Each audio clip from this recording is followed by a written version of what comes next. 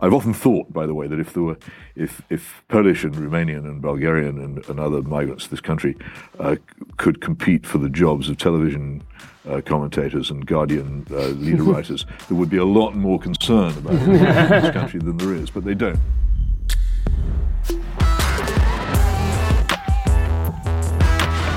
Hello and welcome to Trigonometry. I'm Francis Foster. I'm Konstantin Kisin. And this is the show for you if you're bored of people arguing on the internet over subjects they know nothing about.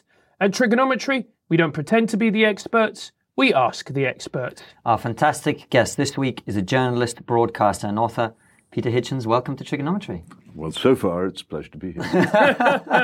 Well, it's great to have you, and thank you so much for coming on. We obviously know exactly who you are. That's why we've invited you on. But for anyone who isn't familiar with your work, tell us a little bit about how are you where you are, what's been your journey through. Okay, I'm a social and moral conservative. I write a weekly column for the Mail on Sunday. I've worked in Fleet Street for more than 40 years, first of all as a reporter in various subjects from education, politics, industry, diplomacy and defense. I spent 2 and a bit years working as a resident correspondent in Moscow, another 2 years working as a resident correspondent in Washington, D.C. I have traveled on the last count to 57 countries for work purposes, some of which no longer exist. I'm the author of, I think, 7 books, but I've changed the titles of several of them, so I can't remember how many of them are. But they're all very good, whatever title they're available. I hope that helps. Oh, yeah, exactly. Of course it does. And one of the things we wanted to start by talking about is you mentioned you're a social and moral conservative. And one of the things you've always been most scathing about is the transformation of the Conservative Party in this country. It's not transformation. The Conservative Party in this country was never any good. It's always been a machine for obtaining office for the sons of gentlemen. It's been its purpose. It's never been conservative. But for most people, I think when they hear you talking about, say, David Cameron is not a conservative or Theresa May may not be a conservative. Statements are the obvious.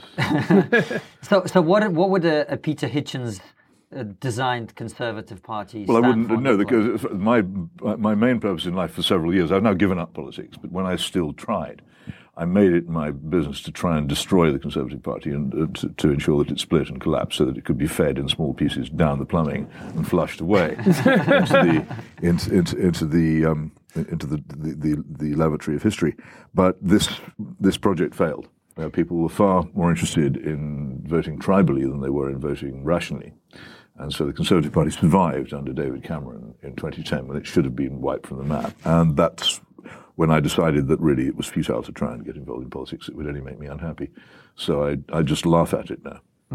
And so if someone else had been successful in flushing the remains of the Conservative Party down the toilet, what are the principles that you talk, the moral and social conservatism? I've never understood why we divide, particularly in modern Britain, why we divide politics up the way we do. It seems to me the fundamental division in modern Western politics is pretty much summed up in the division between, say, the Daily Mail and the Guardian, or between Polly Toynbee and me.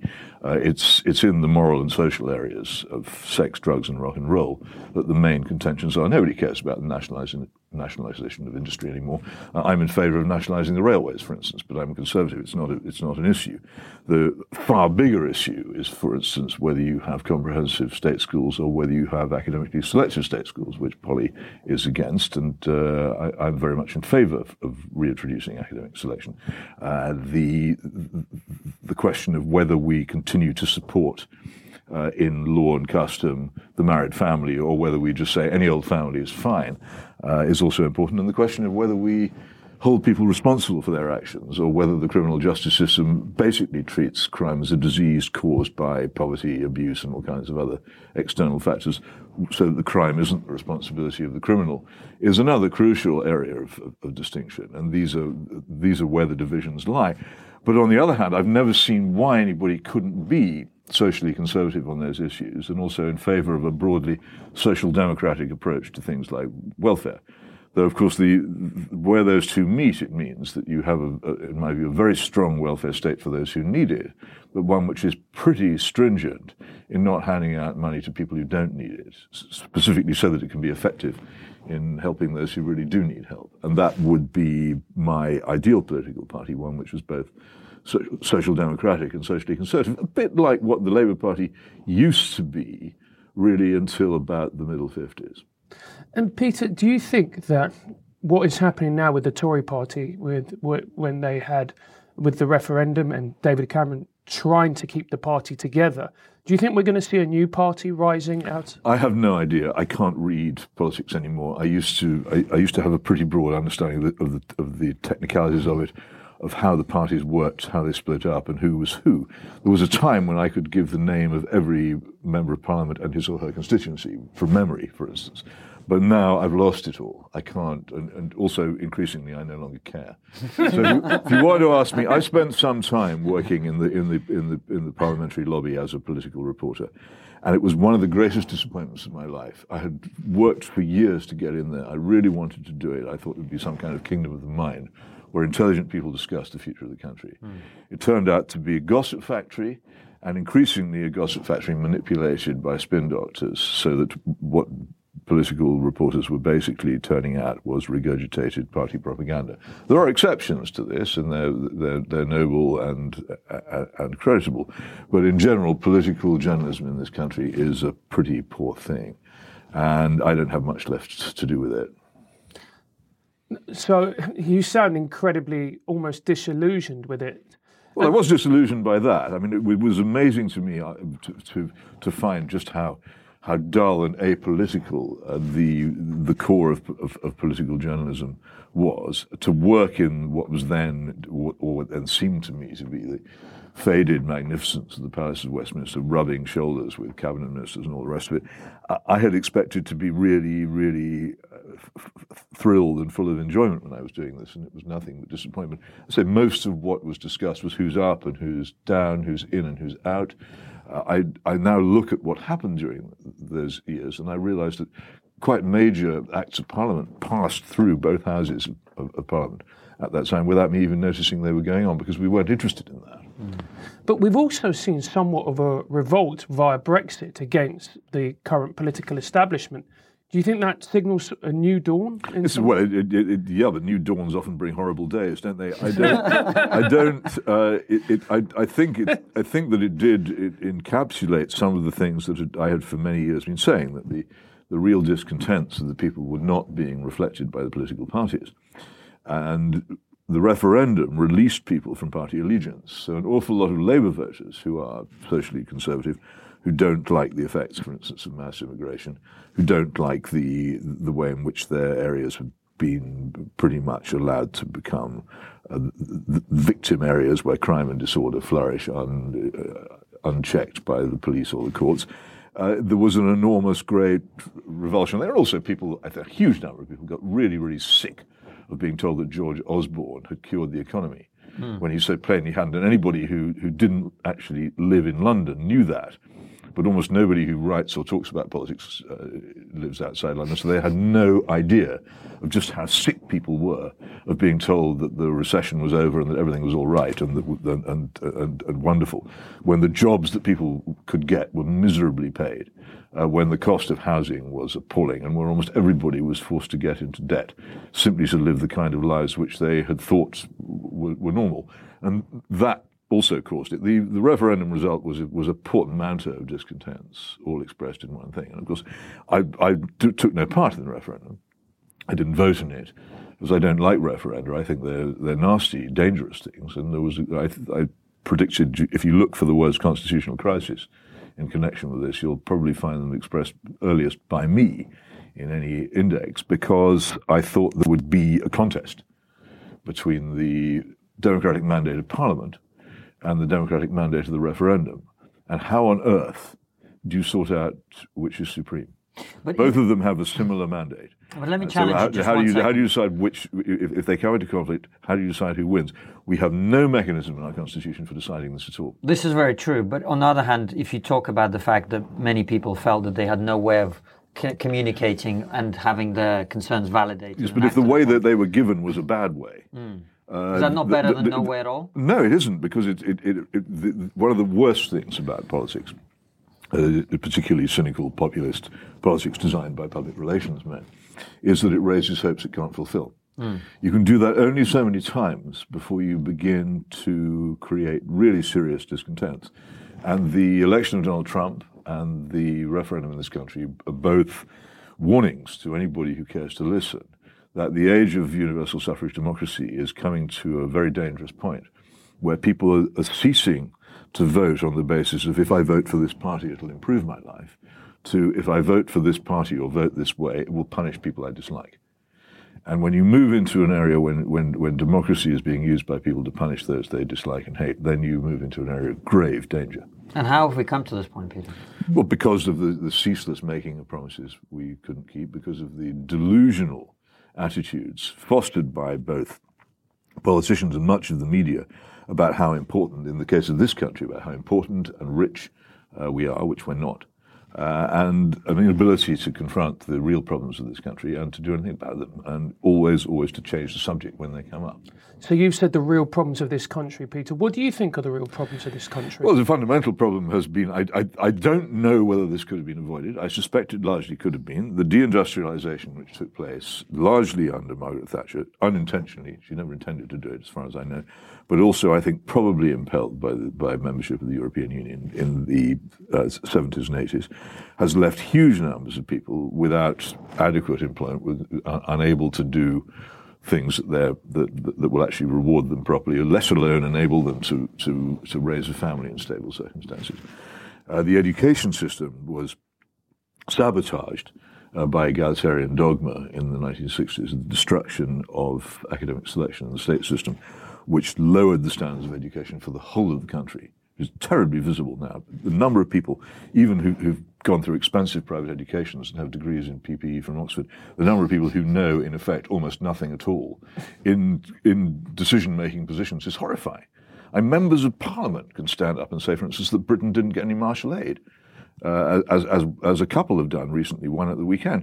And how can anybody become a member of Parliament not knowing that, in fact, Britain was the principal recipient of martial aid? To say that we didn't get it. How can such ignorance possibly not result in at the very least incompetence and quite possibly in disaster in the way the country and its enterprises and its institutions are run? And there's lots of other things I could. Yeah. I mean, this is what I write books about, because I think this is odd. I don't understand why this is so, and so I go off and I do the research. And I've written a book about the Cultural Revolution, which swept through the country in the 50s and 60s, for which I was rewarded by being told that I yearned for a return to the 1950s, which, as anybody who lived through the 1950s can tell you, I certainly do not do. It's an era of gristle, chilblains, cigarette smoke, and almost extraordinary grimness. I wouldn't want to return to it for a moment. But nobody listens to what you say. I wrote a book on what happened to crime and the police. Again, it's full of research facts which would be immensely useful to any minister trying to do something about the crime problem. I pressed it into the hands of Home Secretaries and Chief Constables. They never read it. I've written a lot about the catastrophe which happened to the education system. Nobody pays any attention at all. And it is extraordinary how there is no interest in looking at these things.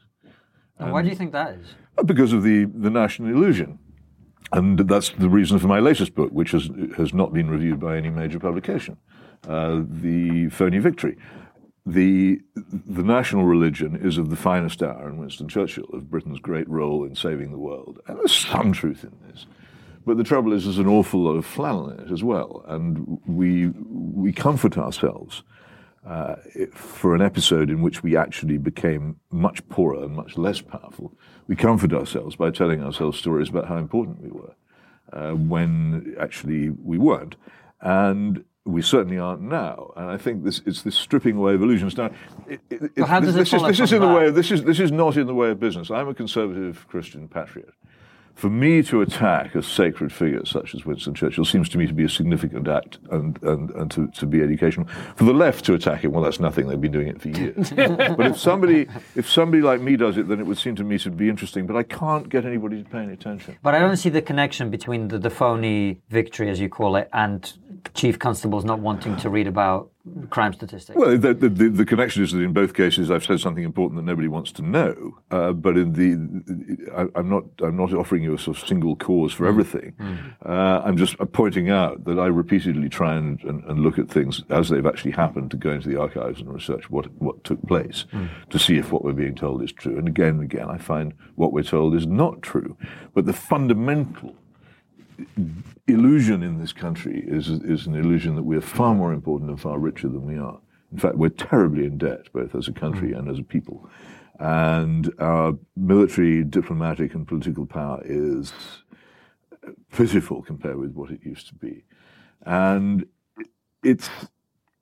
you're never going to solve the problems of a country or family or an individual unless that country or that family or that individual or that institution confronts honestly the difficulties with the country. And this is a thing which was very much the case with the Soviet Union. And it was partly living in the Soviet Union in its final convulsive months that made me look more critically at my own country. Here was an enormous empire completely deluding itself about how rich and strong and important it was. And when it fell, the fall was terrible. And you must, because you were in Moscow, I think, as a child when I was living there, you must remember, I remember, people losing all their savings overnight. And people standing in the street, selling their possessions from little fake veneer tables near the markets so they could afford to eat. And these were middle-class professional people who, a couple of years before, had thought their future was endless and uninterrupted, selling their possessions to live. It made a very strong impression on me. It always reminded me of the opening scenes of that great film, The Third Man, I don't know if you've seen it, which is set in post-war Vienna, and the same thing is happening. The middle classes of post-war Vienna are reduced to selling their possessions on the streets to live. A thing I thought I'd never see anywhere, and I saw it in Moscow. And you were talking about crime. Do you think that Britain's become a more dangerous and lawless place? I think very much so. For a lot of people, the poorer you are, the more dangerous it is. People live in places where they know perfectly well that there will be if their houses are robbed, no help will come. The best thing to do is to shut up. You don't want to be known as a grass in these places because a terrible troll will come to you. So you don't report the crime, which is why crime statistics bear so little relation to crime as a fact. For a lot of people, there is a great deal of misery. They have predatory neighbours and they have to knuckle under to them. And there is also a great deal more violence than there used to be. And people resort to violence much more readily than they used to. There's more danger of it. I am old enough to remember the 50s, and while they had many disadvantages, they were extraordinarily peaceful. Again, it was while I was in Moscow that I was alerted to this, because I used to live in a rather nice suburb of Portsmouth called Alderstoke, mainly favoured by retired admirals. in a place of extraordinary peace and safety, where my brother and I used to roam the streets as children, in the way that children used to do on the sunny summer days. And I read in a British newspaper, which was delivered to me in Moscow, an account of how somebody had been, I think, kicked to death in some stupid, meaningless row in Alderstoke. I thought, well, if it's happened there, then we have problems. And I knew already it had happened elsewhere, but for it to be happening in a place like that, I thought we are in difficulty. I've done a lot of work on the fiddling of crime statistics by the police, which was derided when I did it, but was later vindicated by a House of Commons committee. The ridiculous claims that people make that violence is falling are simply not true. What's happened is that recorded violence may be falling, but the thing itself is there. And the menace of violence, which keeps people away from places which they would once have felt safe in, is also very important. And I think the lack of reassurance as well is a big issue. For example, I had my car broken into in London a few months ago, and I couldn't get through to the police on the phone. I eventually had to report it online, and I got an email back the next day telling me that the crime couldn't be investigated because there was no evidence, even though there was CCTV cameras everywhere. That is standard. Hundreds of thousands of people will have had similar experiences. The police, having become a reactive force which waits for crime to happen and then tries to respond to it, are overwhelmed. It is a fundamentally mad way of trying to deal with crime, but they are absolutely set on doing it. And it cannot possibly work. It simply creates more and more demand for services which are not working.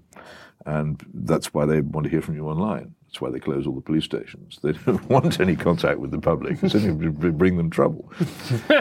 And so there you are. Presumably you got a crime number for your insurance. Yeah, I got a crime number. That's all they care about. But ironically, a few weeks later, there was this story that was in the news recently of Humberside police who called up a man because he retweeted some offensive tweet.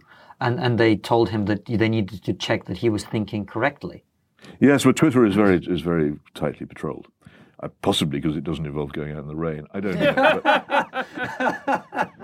But for saying these things, you are attacking the police. I love the police when they are police. I think it's the most fantastic idea to have big guys or let's not be sexist, big people in uniform walking along, or even medium-sized people walking along the street visibly, providing a focus of law and reassurance to everybody else who is law-abiding. The effect of regular preventive foot patrolling is immense, but they won't do it. They absolutely won't do it. They go on about numbers. It's nothing to do with numbers. This is one of the things that I discovered. In the days when they used to do regular preventive foot patrolling, there were a lot fewer of them than there are now. So it's not. This excuse of numbers, which they always bring out, is absolutely false. It's not because they don't have the numbers. It's because they don't have the will. And so, as is so often the case. And Peter, if you were going to revolutionise the police force, what would you do? What certain measures? Sell the cars, sell the helicopters, sell all that gear. Make sure everybody had decent, well-fitting boots to walk in and say, off you go on the street. 1 by 1, not 2 by 2. If you send police out 2 by 2, they walk along chatting to each other about overtime, and you could commit a burglary and a mugging within 10 feet, they wouldn't notice. But an individual police officer patrolling has an enormous effect. And just go back on the beat, which was abolished by Roy Jenkins in 1967, and do that, and you'll be amazed at the effect that it will have. I want to change tack a little bit, if you don't mind, Francis. Yeah. Just to go back to an issue that you briefly mentioned, which is mass immigration. And the reason I want to bring it up is that I remember watching you on Question Time, and you called it a catastrophe, and the 4 other panelists would essentially not let you speak. So this is the opposite of what we do here. So you've called it a catastrophe. Why is it a catastrophe? And you've got plenty of time to talk about it. Because of the scale of it. You can't. Immigration is good, generally, both for the people who do it and for the countries which accept it, provided that there's a chance to integrate. When I began in politics long ago, when I was a revolutionary socialist, the thing that we used to talk about was that we were really, really against was what we called racialism in those days. It was racial discrimination. It's distinct in an important way from the word racism that people use now. And one of the things that we very much called for was integration. And integration is perfectly possible. If someone comes here as an individual and wants to bring up his children or and start a family and go to work and all the things that people do, they come from other countries usually to improve themselves, then in time they will learn the language, they'll learn the customs, they'll learn the law, they will become pretty much British. And no one will get in their way in doing so. If huge numbers of people come simultaneously, then that process is impossible. What will happen is that people will gather in areas they won't integrate, they will form solitudes with their backs turned upon each other.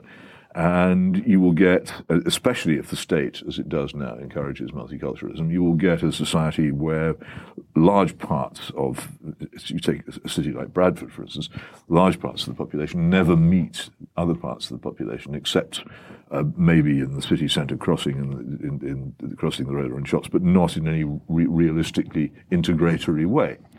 So mass immigration is damaging because it prevents integration. It's also damaging because few immigrants are rich.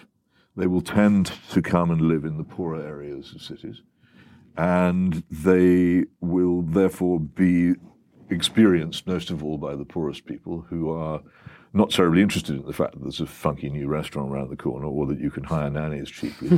What they see in some cases competition for their jobs.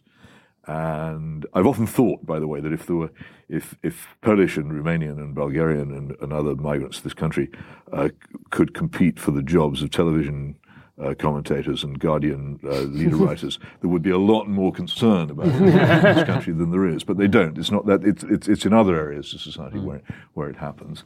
And of course, also they put pressure on the housing and on the schools and on the medical services, which means, and the transport, which means that everybody is slightly worse off in a way which they resent. And the other thing is, of course, that people don't feel at home in their own areas. And it's all very well to laugh and mock at that, but I really don't see how you can't view it as quite a big problem, especially if you're an old person living alone or where your children have gone in a small house in a poor area of town, to find bit by bit that the area in which you grew up is no longer recognizable to you. I think that's a serious problem. It hurts people. And it's not fascist to be sympathetic towards it or to think that it would probably be wise to avoid it. And would you blame globalization for this, or is there a particular politician?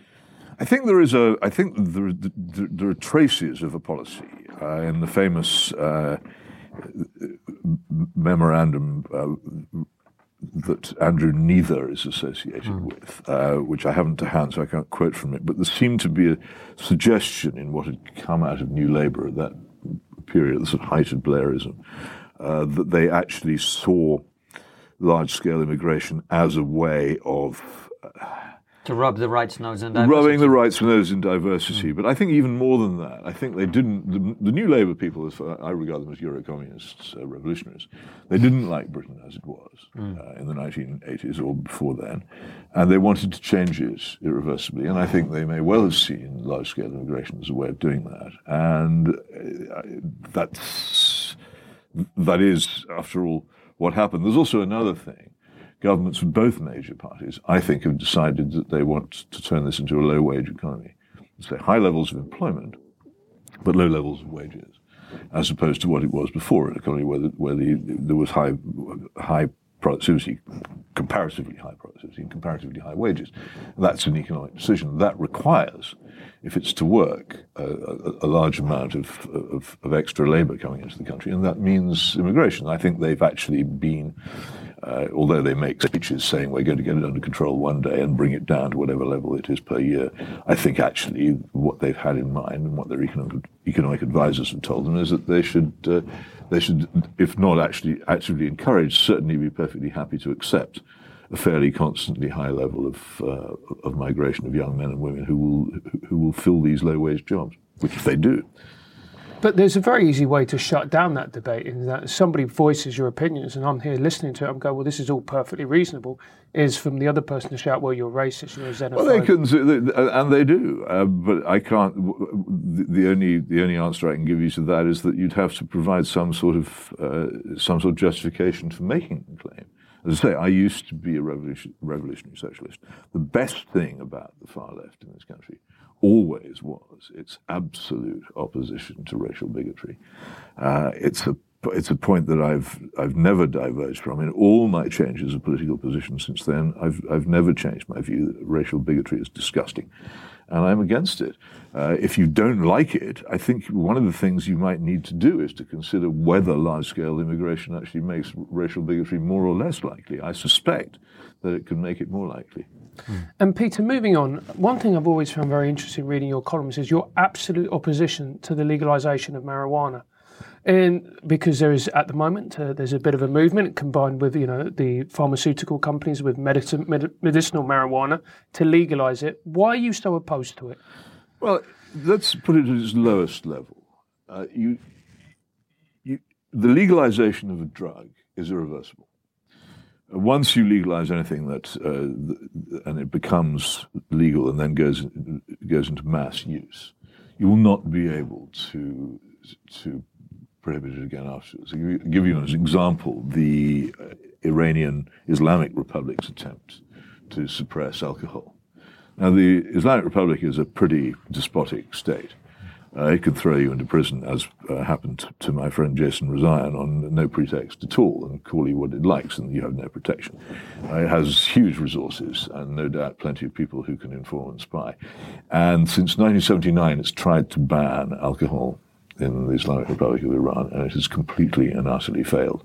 I didn't do it when I was on a visit there, but I believe my brother, when he was on a visit there, did. You can order alcohol in Tehran, and within half an hour it will be delivered to your door.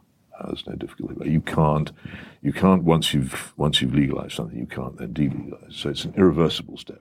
And just at the moment, when more and more information is coming out that the use of marijuana is correlated with, and I stress that correlation, is correlated with a quite severe mental illness.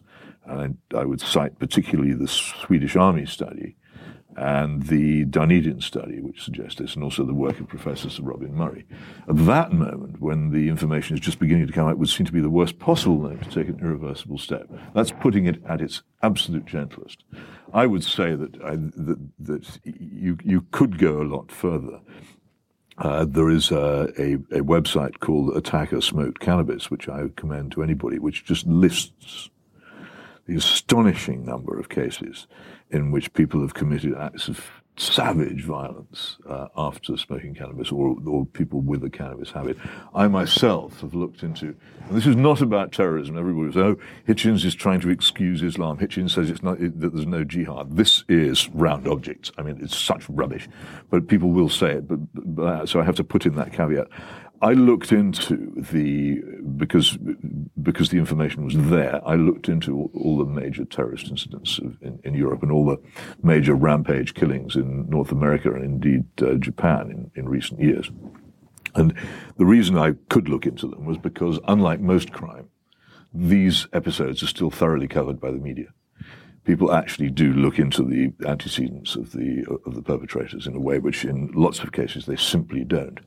And what I found was that in almost every single case, the perpetrators of these rampage killings, whether in North America or Europe or Britain, from the killers of Lee Rigby to Jared Loughner, the man who massacred people in Arizona, to the killers of 2 Canadian soldiers, to the Bataclan killers, to the guy who killed people on the beach in Tunisia at Sousse, to the man who pulled a gun on the passengers in the Thalys train. Every single one of them was a marijuana user. There are other drugs involved as well. Anders Breivik, for instance, through his own testimony, we know this. Anders Breivik was on steroids, as was Omar Mateen, the culprit of the Orlando nightclub killing, and indeed the culprits of the Westminster knife attack and the London Bridge murder. So steroids are important as well. And so are antidepressants. But marijuana plays a very, very large role in these things. And in the backgrounds of many, many people who commit serious acts of violence, it is there. And it's not there because they were necessarily stoned at the time. It's there because of its long-term effects on people. If you look at the behaviour of Adebolajo and Adebowale, the 2 killers of Lee Rigby in court, you can see that these were people who were not wholly, how shall I say, not wholly reasonable.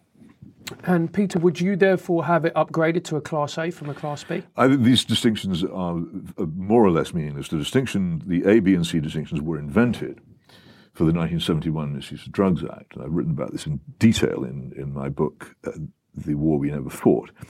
The 2 things the marijuana legalization campaigners wanted. One was to separate marijuana from the other bogeyman drugs of the time, and at the time they were LSD and heroin. And so the classification of A and B separated that. The other thing they wanted to do was to separate the crime of possession from the crime of sale and trafficking, to make possession a minor crime and trafficking a major crime. There's no logic in this if you think about it. And they achieved both of those things. It's nothing to do with Class A or Class B. You can classify it as Class XXZH, for what I care. If you don't actually prosecute, which is what we don't do, then you will have no effect. And what happens at the moment is we have a law, because we're obliged by international treaty to have that law, but we don't operate it. So the very serious crime, which attracts a prison sentence of 5 years and an unlimited fine of possession of cannabis, is pretty much unprosecuted. The police will, as far as they possibly can, avoid arresting anybody for it. If they do arrest them for it, they'll probably give them something called the cannabis warning, which is meaningless. If they ever are prosecuted, the courts will hand down the tiniest conceivable sentence. It's a law we don't enforce. What about changing from A to B is a meaningless gesture policy. What about the kind of Portuguese model where you decriminalise and treat it as a health issue rather than as a crime issue? Well, again, I have to direct you, because we could spend hours on this, to a long blog posting which I wrote on the Portuguese drug paradise. Portugal had a very serious drug problem before these changes were made. It didn't actually. The enforcement of drug law in Portugal before then had been extremely weak. The changes claimed are perhaps a little exaggerated and may be wrongly attributed. For instance, Portugal's needle exchange program and various other things go back a long time before the depenalisation. And some things have got worse, particularly lifetime use of certain drugs. And I would say this is a correlation and not a causation, that homicide and petty crime also increased. There are many aspects to drug abuse, apart from the deaths of drug users, which we have to worry about. One of them is the mental health, particularly of users of cannabis, which is seldom recorded because most modern Western countries try as hard as they possibly can not to get involved in treating the mentally ill because it's so expensive, so they just shove them to one side. Then you have the difficulty of crimes committed by people who've been taking drugs, which by and large police don't record or pay any attention to. And then you have the general level of other crime, which tends to follow where drugs come first. And I think a serious examination of Portugal, I've tried to to examine both sides of the case in this long article that I've written about it. A serious examination of it shows that it's by no means the paradise that's claimed, and people should look at it more carefully before imagining that somehow or other they've solved the problem in Lisbon, because they have not. And Peter, where do you stand on the issue of addiction? Do you believe that it's a mental health condition, or do you think it's an indulgence? It's a fantasy. There is no such thing. The word has no definable meaning. It's a shapeshifter. And this is the problem with it. People will use it in two distinct ways. They will use it as if it excuses the drug user from taking the drug, as if it totally overwhelms his or her will, so that he has no choice but to take it. And they will use it in another way to suggest the opposite. It cannot be both. Either you can stop or you cannot stop. In my view, you can, and many people do. And I think the treating of what is effectively a crime as an illness is very dangerous. It's also rather insulting to people who are genuinely ill. No one voluntarily gets cancer. No one voluntarily gets leukemia. No one voluntarily gets tuberculosis. These are illnesses. These can be treated. People who start taking powerful psychotropic illegal drugs do it as an act of voluntary will. And also, they don't become habituated, which is as far as I'm prepared to go. They don't become habituated immediately. It could take quite an effort to get habituated to any drug.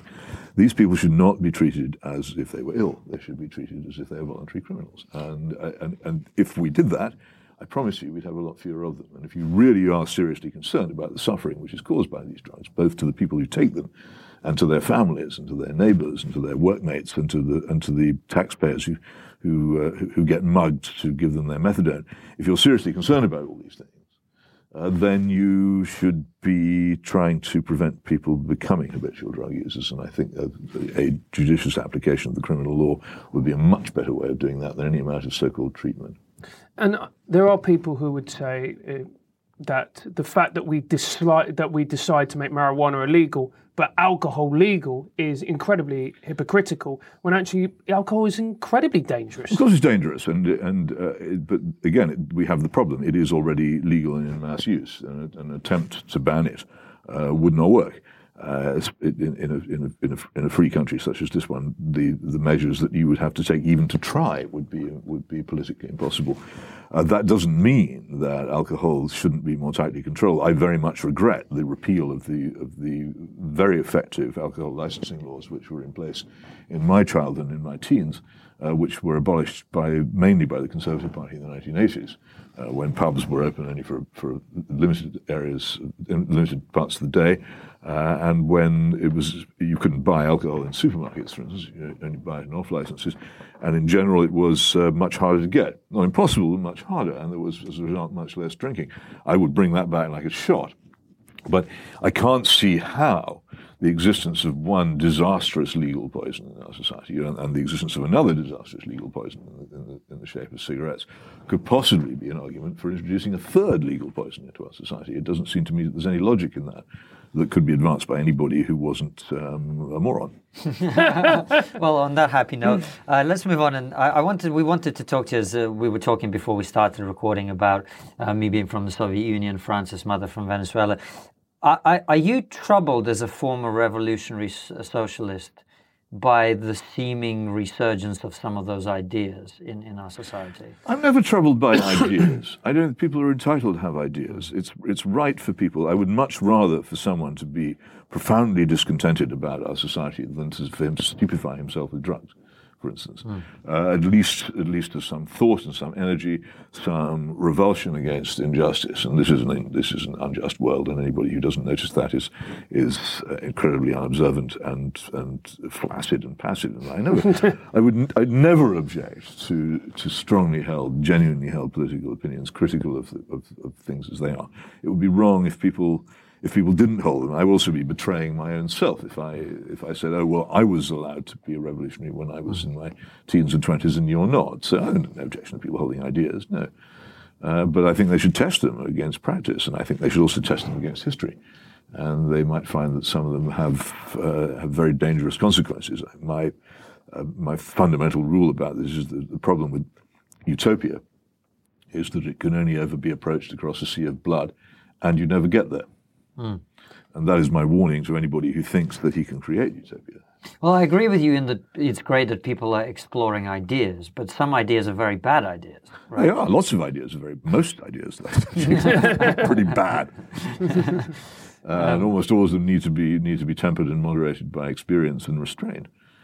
Which is why sensible societies make sure that power is surrounded by a bodyguard of muttering pessimists saying, well, I don't know about that. The law which Parliament passes every day is the law of unintended consequences. And if I were reordering Parliament, I would set up a select committee on unintended consequences to be given the job of evaluating every major piece of legislation to look for unintended consequences, because there are so many of them, and they are actually often avoidable. Imagine if we had that before Brexit. Well, that wasn't legislation. Here's the whole point. That was direct democracy. Yeah. And that's one of the reasons. There is one country in continental Europe which absolutely does not hold referenda. Which is it? In Europe? Yeah. Doesn't hold referenda. Oh, that's interesting. It's the Federal Republic of Germany. Yeah, I was going to say, Germany. And that's because of hard historical experience. They know how these things can do. They know how these things. They've seen. People. It's a living memory of how this can be misused, and they don't hold with it. And I'm with them. If you have a parliamentary democracy, you don't want to mix it up with direct democracy, which, apart from anything else, removes all the mediating factors. So that's why I was against the referendum. That's why I didn't vote in it. And I'm increasingly regarded as a sort of Remainer traitor by people who, in the long, lonely years when I was a near solitary believer in secession from the European Union, were nowhere to be seen. And they now shout and scream at me as if I'm some kind of traitor because I'm not keen on what's going on now. I want to stick with the left just for a moment, though, because the reason I ask about it is it seems to me that there's in your days when you were a radical revolutionary, the left talked about workers and the oppressors from above, right? Well, we got past that. We would have, my lot would have thought of ourselves as reasonably literate and educated. We wouldn't have talked that kind of language. We did believe that the main engine of revolution would come from what then still existed in this country, which is an industrial working class. And we spent an awful lot of our time trying to recruit from the industrial working class and in the trade union movement. It was the prime activity that we had, and some of it quite successful. But of course that's gone now. Yeah, so that's my point, which is the left has now gone to this identity politics thing where it's created a whole different structure of oppressors and the oppressed. And it's actually, you talked about racial discrimination. It seems to be putting some of those elements almost in reverse. Well, it gets into terrible messes, particularly over Islam. that the left it will sometimes identify with Islamic causes. This is a great deal of the Labour Party's problem with what is called anti-Semitism. It's more complicated than that, but there is a great deal of shyness about criticizing some of the more virulent attitudes of some Muslims, and particularly towards the State of Israel. And that's one of the reasons for that. And also, of course, the almost ridiculous alliance which the Socialist Workers' Party, the successor of the organization to which I belonged, got into over Islam, Islam being fantastically morally conservative, and the SWP not being, and yet they managed to hold hands for some time.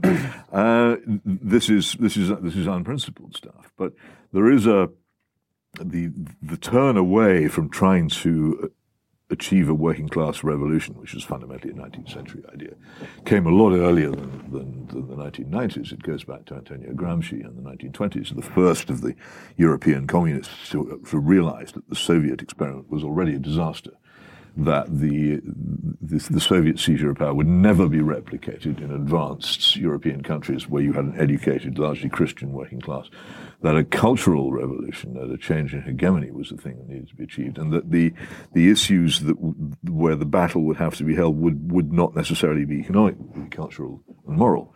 The destruction, particularly of the power of the Christian Church, has been part of it, and there is an inevitable hostility between revolution and Christianity, which shows all the time, and that's which, begun by Gramsci, more or less discovered by us when we were student revolutionaries in the late 60s and early 70s, and then brought into practice by the long march to the institutions of the university generation, which then rose. The immense number of people in Blair's cabinet who had been revolutionary socialists of one kind or another, including Blair himself, who recently confessed it, a fact which almost nobody knows because nobody understands its significance. But if it had come out in 1995, it would have destroyed him.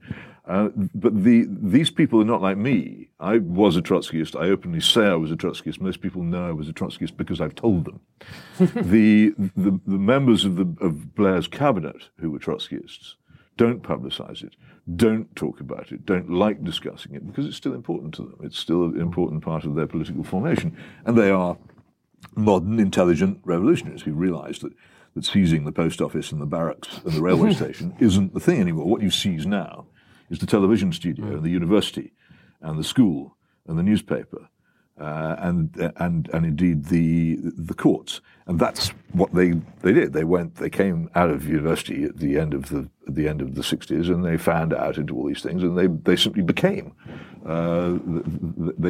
the layer of professional people who were doing all the things, and they became immensely influential. And by 1997, they really couldn't understand why they weren't also the government, which is why there's a sort of explosion of righteous joy among them when the Blair government was elected.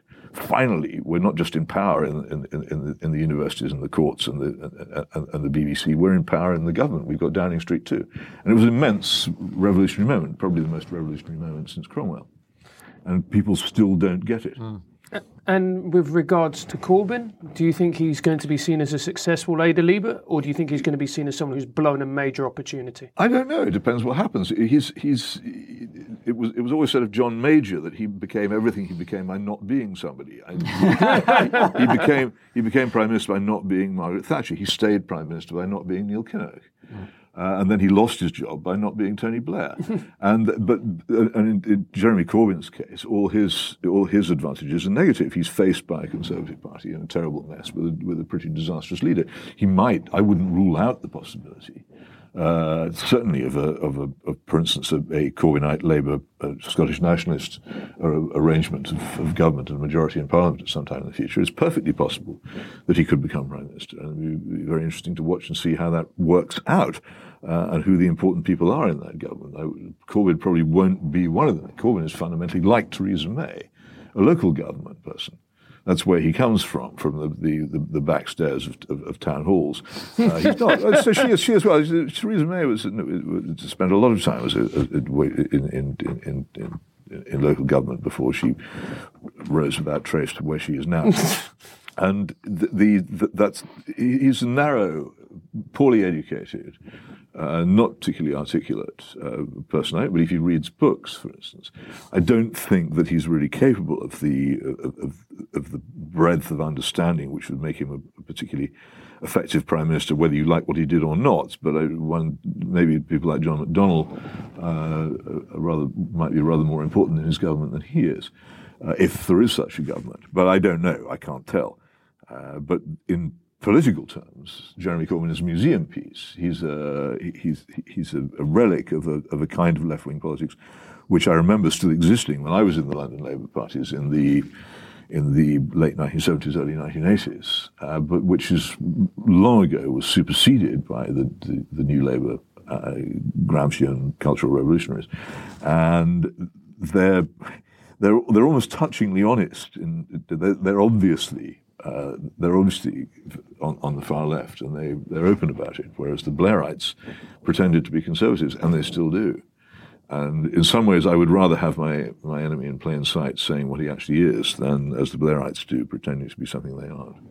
Well, that's the curious thing, is you talk about this being one of the greatest revolutionary 1997. 97 was a huge revolution. But the Labour Party under Corbyn has gone further to the left. No, it's a different left. He's a sort of Edwardian leftist. Mm. He still thinks in all those categories. It's one of the reasons why he's against the European Union. Because the European Union is, of course, a cultural revolutionary project. It's very secular. It's very opposed to national sovereignty. It's supranational. All its social attitudes are liberal and politically correct to an extreme, to almost extreme level. Many of the big major social and moral changes that have been imposed on this country by law in the past 10 years actually started life as European Union directives. And it's a revolutionary movement. One of the founders of Europeanism, as we know it now, was Altiero Spinelli, another Italian communist, who I absolutely no doubt was very familiar with the work of Antonio Gramsci. So to be against the European Union is to be a very old-fashioned, almost a pre-1917 type of leftist. I say he's a museum piece, but museum pieces can be got out of museums and made to work. Well, we're running out of time. And Peter, normally we ask our guests what's the one thing no one's talking about that we ought to be talking about. I have a sense that with you there might be a couple of things, so why don't you... Well, there are lots of things. I would certainly have talked about the cannabis issue if we hadn't already done so, but it isn't talked about anything like enough.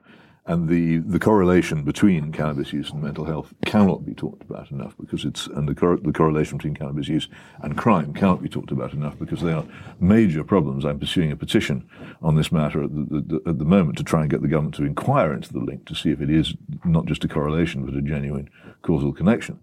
But the other thing that always preoccupies me, and has preoccupied me since my childhood, is the horrible way in which we allow the car to dominate our civilization.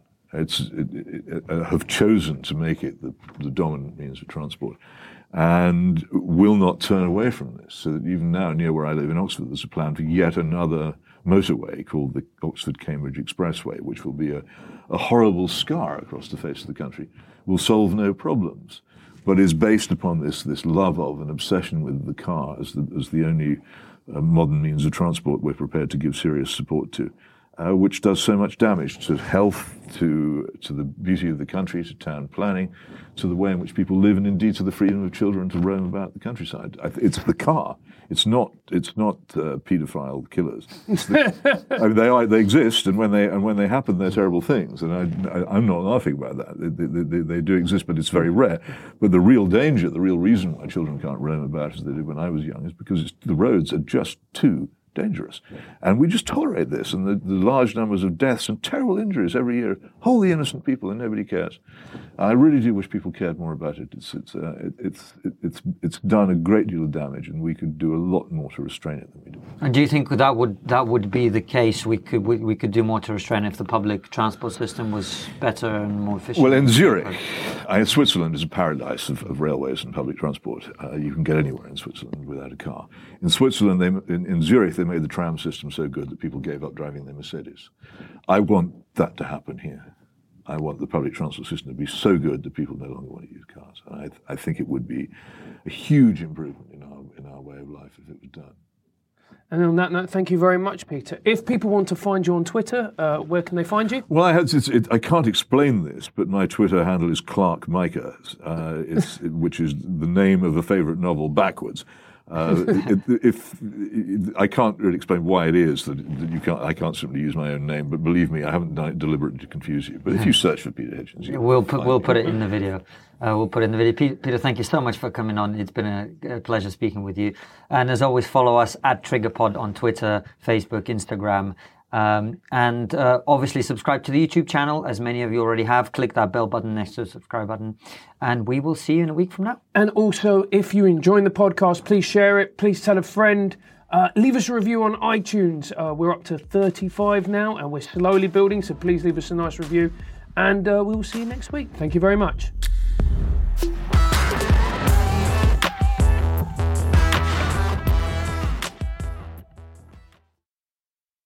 Before you go, consider joining our exclusive member feed. As a member, you'll get ad-free and extended interviews. Click the membership link in the podcast description or find the exclusive episodes link on your podcast listening app to join us.